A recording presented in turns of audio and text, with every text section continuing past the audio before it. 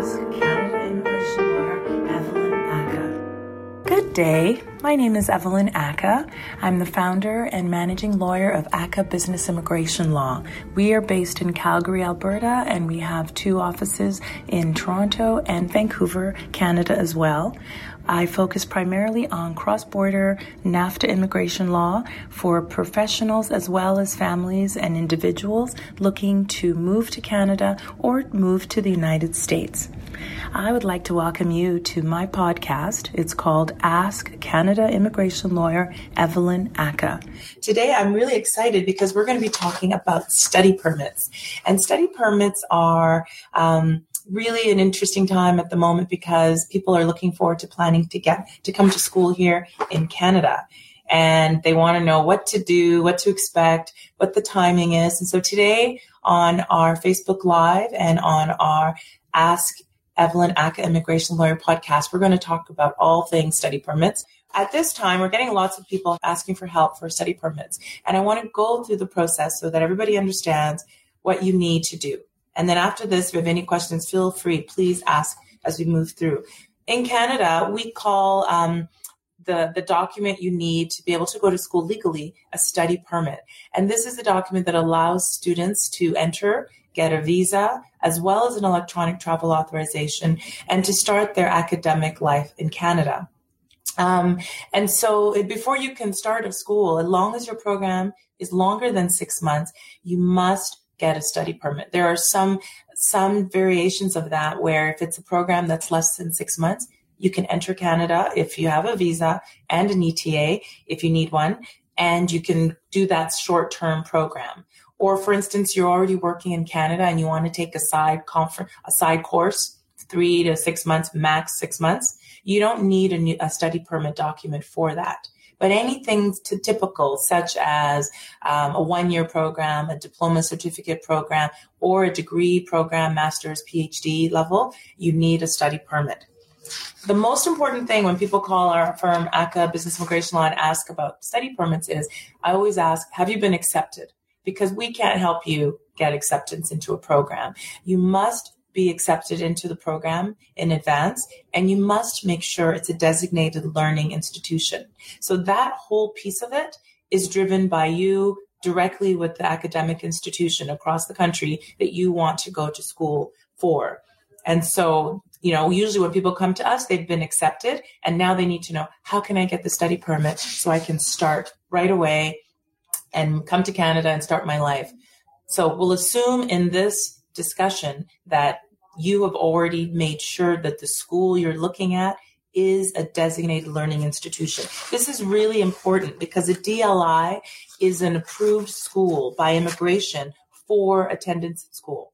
And if you end up at some other school, because there are some schools that are like maybe language schools that may not even be on the list, or schools that are a little different outside of the norm, if they are not on the designated learning institutions list, you will not be eligible for a study permit. And sometimes we get those people who contact us and it's too late. It's after the fact.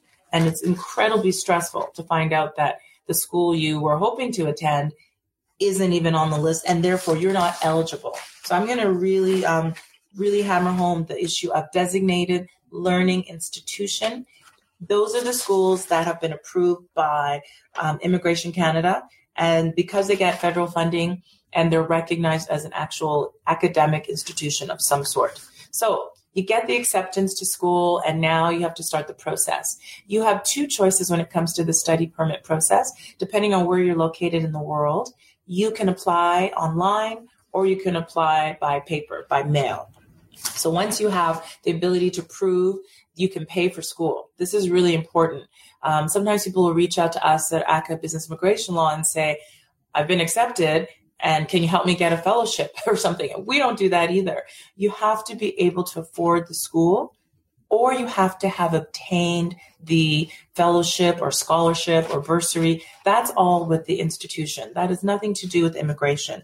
So that is one of the prerequisites for immigration for your study permit, is you have to be able to show you can afford to live in Canada, you can afford to attend school in Canada, and that you are in good health, because there's also medical exam, and that you there's no criminality that's going to bar you from entering Canada. And so you would also provide a criminal record check as a part of the process.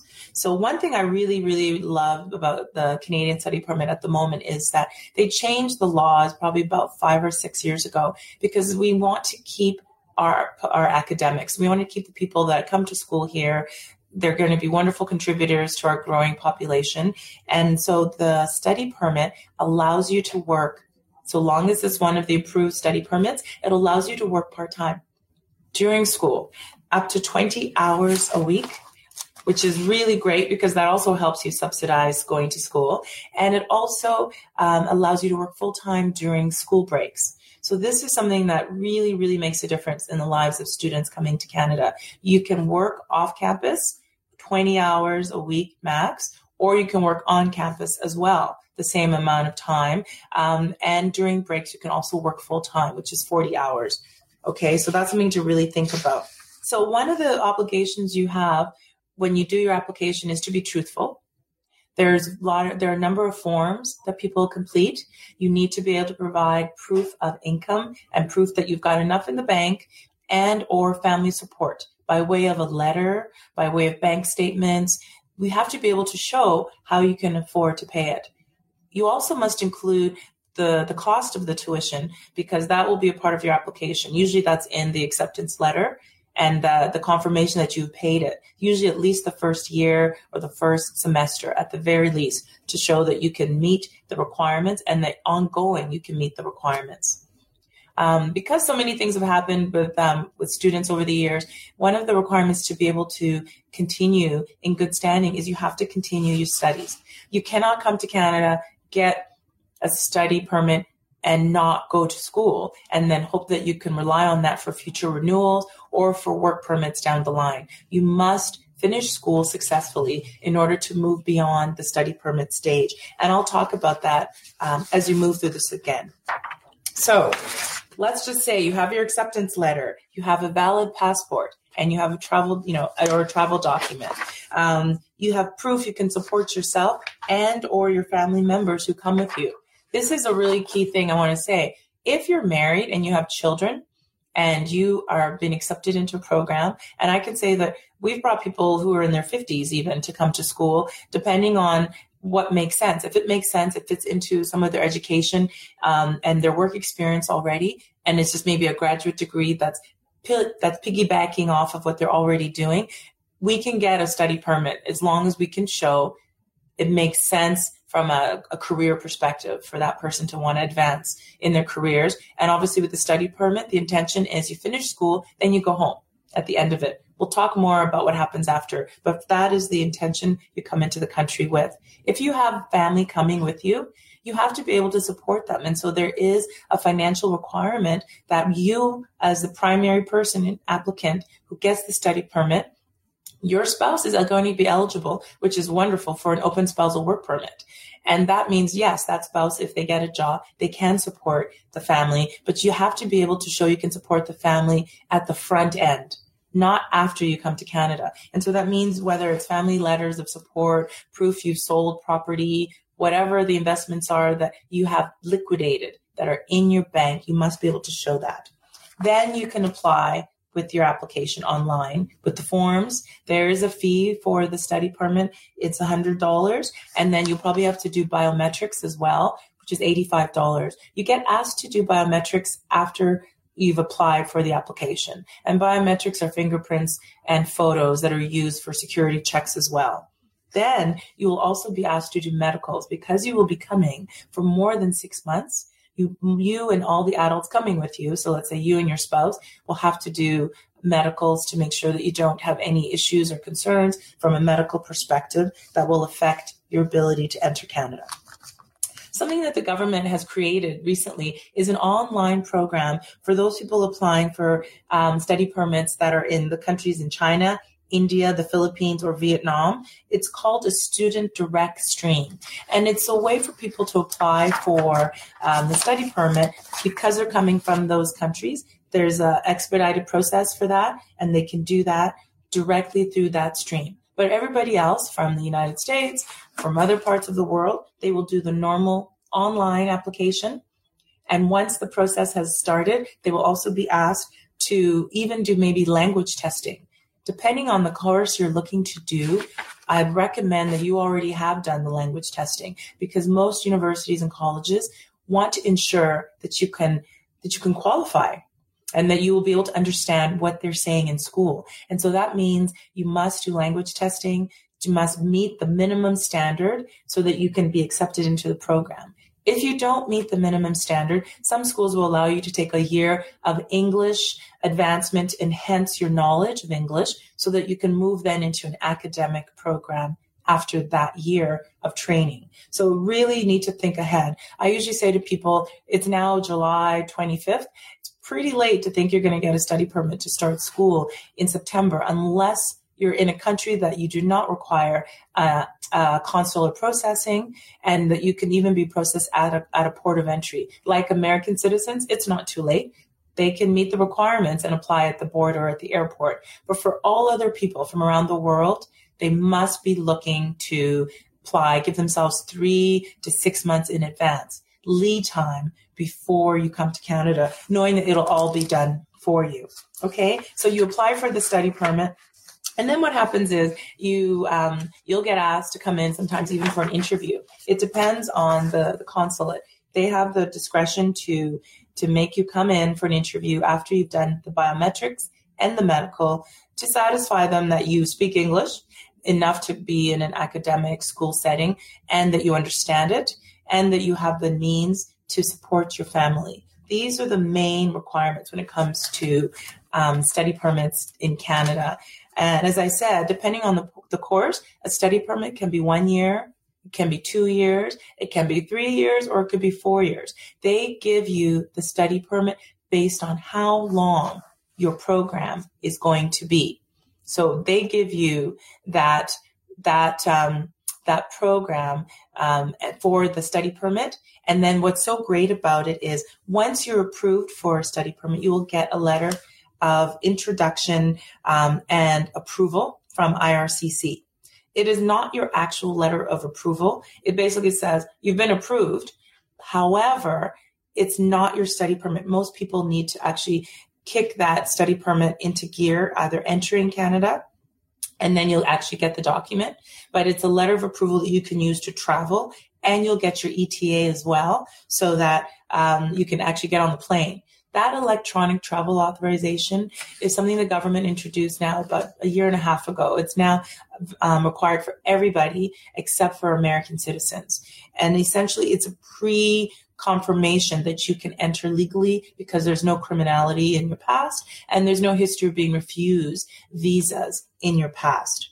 So when you arrive in Canada, you will have your letter of approval for your study permit. The officers at the border will issue your study permit to you. And if you have family coming with you, they will get accompanying documents as well, so that they can get the open spousal work permit for the spouse who gets to work while you go to school and full-time. And school must be full-time. So depending on whatever school you're at, you need to ask them, is this a full-time schedule? It doesn't mean you have to be in school 5 days a week. It means that you have to be carrying a full course load. You can't be taking one course at a time. That does not qualify for a study permit. You must be in school in the maximum study capacity of credits. And each school is different. So I can't even say you need 15 credits because every school has a different credit system. But just make sure you speak with the international student advisors as you're in your application process and confirm that. Otherwise, you will not be eligible at all for a study permit. And unfortunately, what happens is once you've been refused once, it makes it much harder to get an approval the second time. So we always recommend work with a lawyer, an experienced immigration lawyer, or a very experienced regulated immigration consultant to get it right the first time. When you enter, if you have children coming with you, they will also get either a study permit or a visitor record that allows them to go to school. And that's something that we really encourage, is that you want them to be able to have term or time in Canada the same as you. So usually if you get, let's say, a 4-year study permit, then your family will also have up to 4 years on their issued documents, spousal open sponsorship, or a visitor record or study permit for the children. The children don't really need study permits. I find that if you process through a consulate, they will want the fees for the study permit for children, even though in Canada, study permits are not required for kids from, kindergarten age up to grade 12 completion. It's only for post high school that you need a study permit.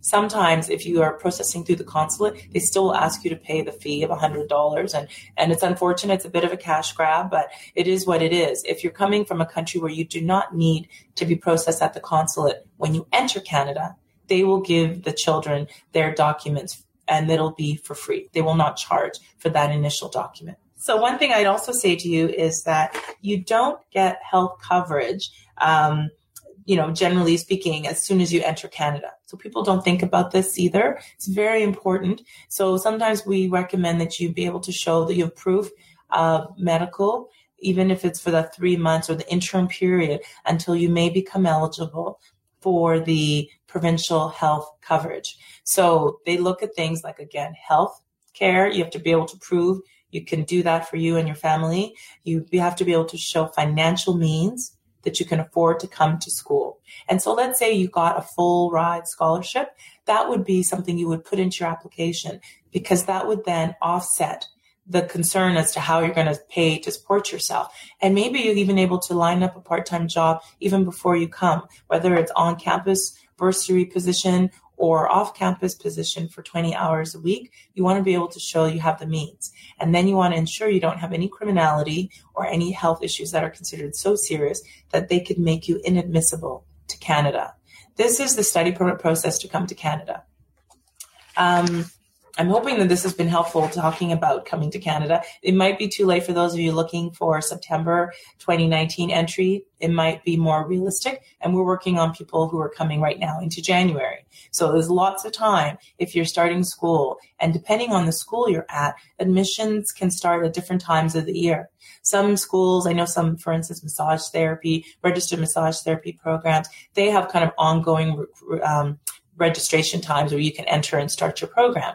Universities and colleges, however, usually they have maybe 3 semesters. So you must be starting in one of them and give yourself enough time to begin that process.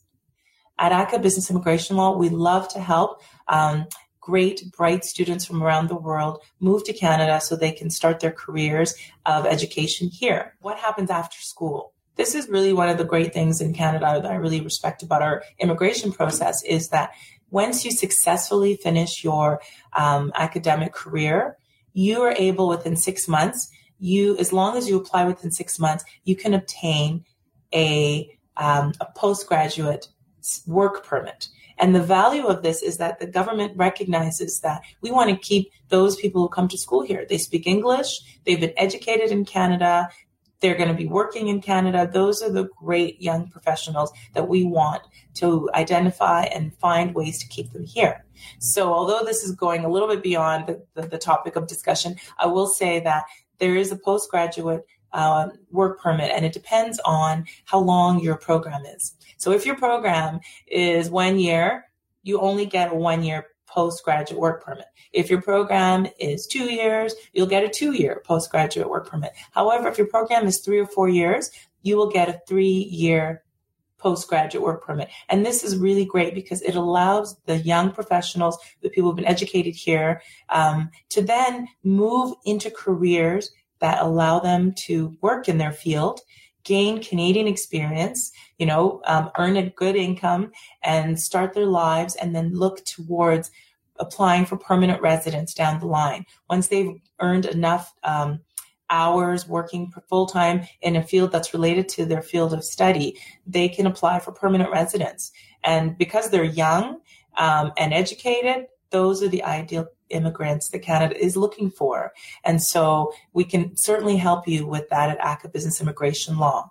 I hope this has been very helpful. If you have any questions, again, feel free to contact us at ACA Business Immigration Law. And for those of you listening on the Ask Canada Immigration Lawyer Evelyn Aca podcast, I hope you can also reach out to us with any questions once you've learned some more. I want to wish you all a wonderful day. Thank you for the opportunity to talk about my passion in terms of immigration law and the excitement of coming to school as a foreign student and making your life here in Canada. Wish you all a great day. Thanks. Bye-bye.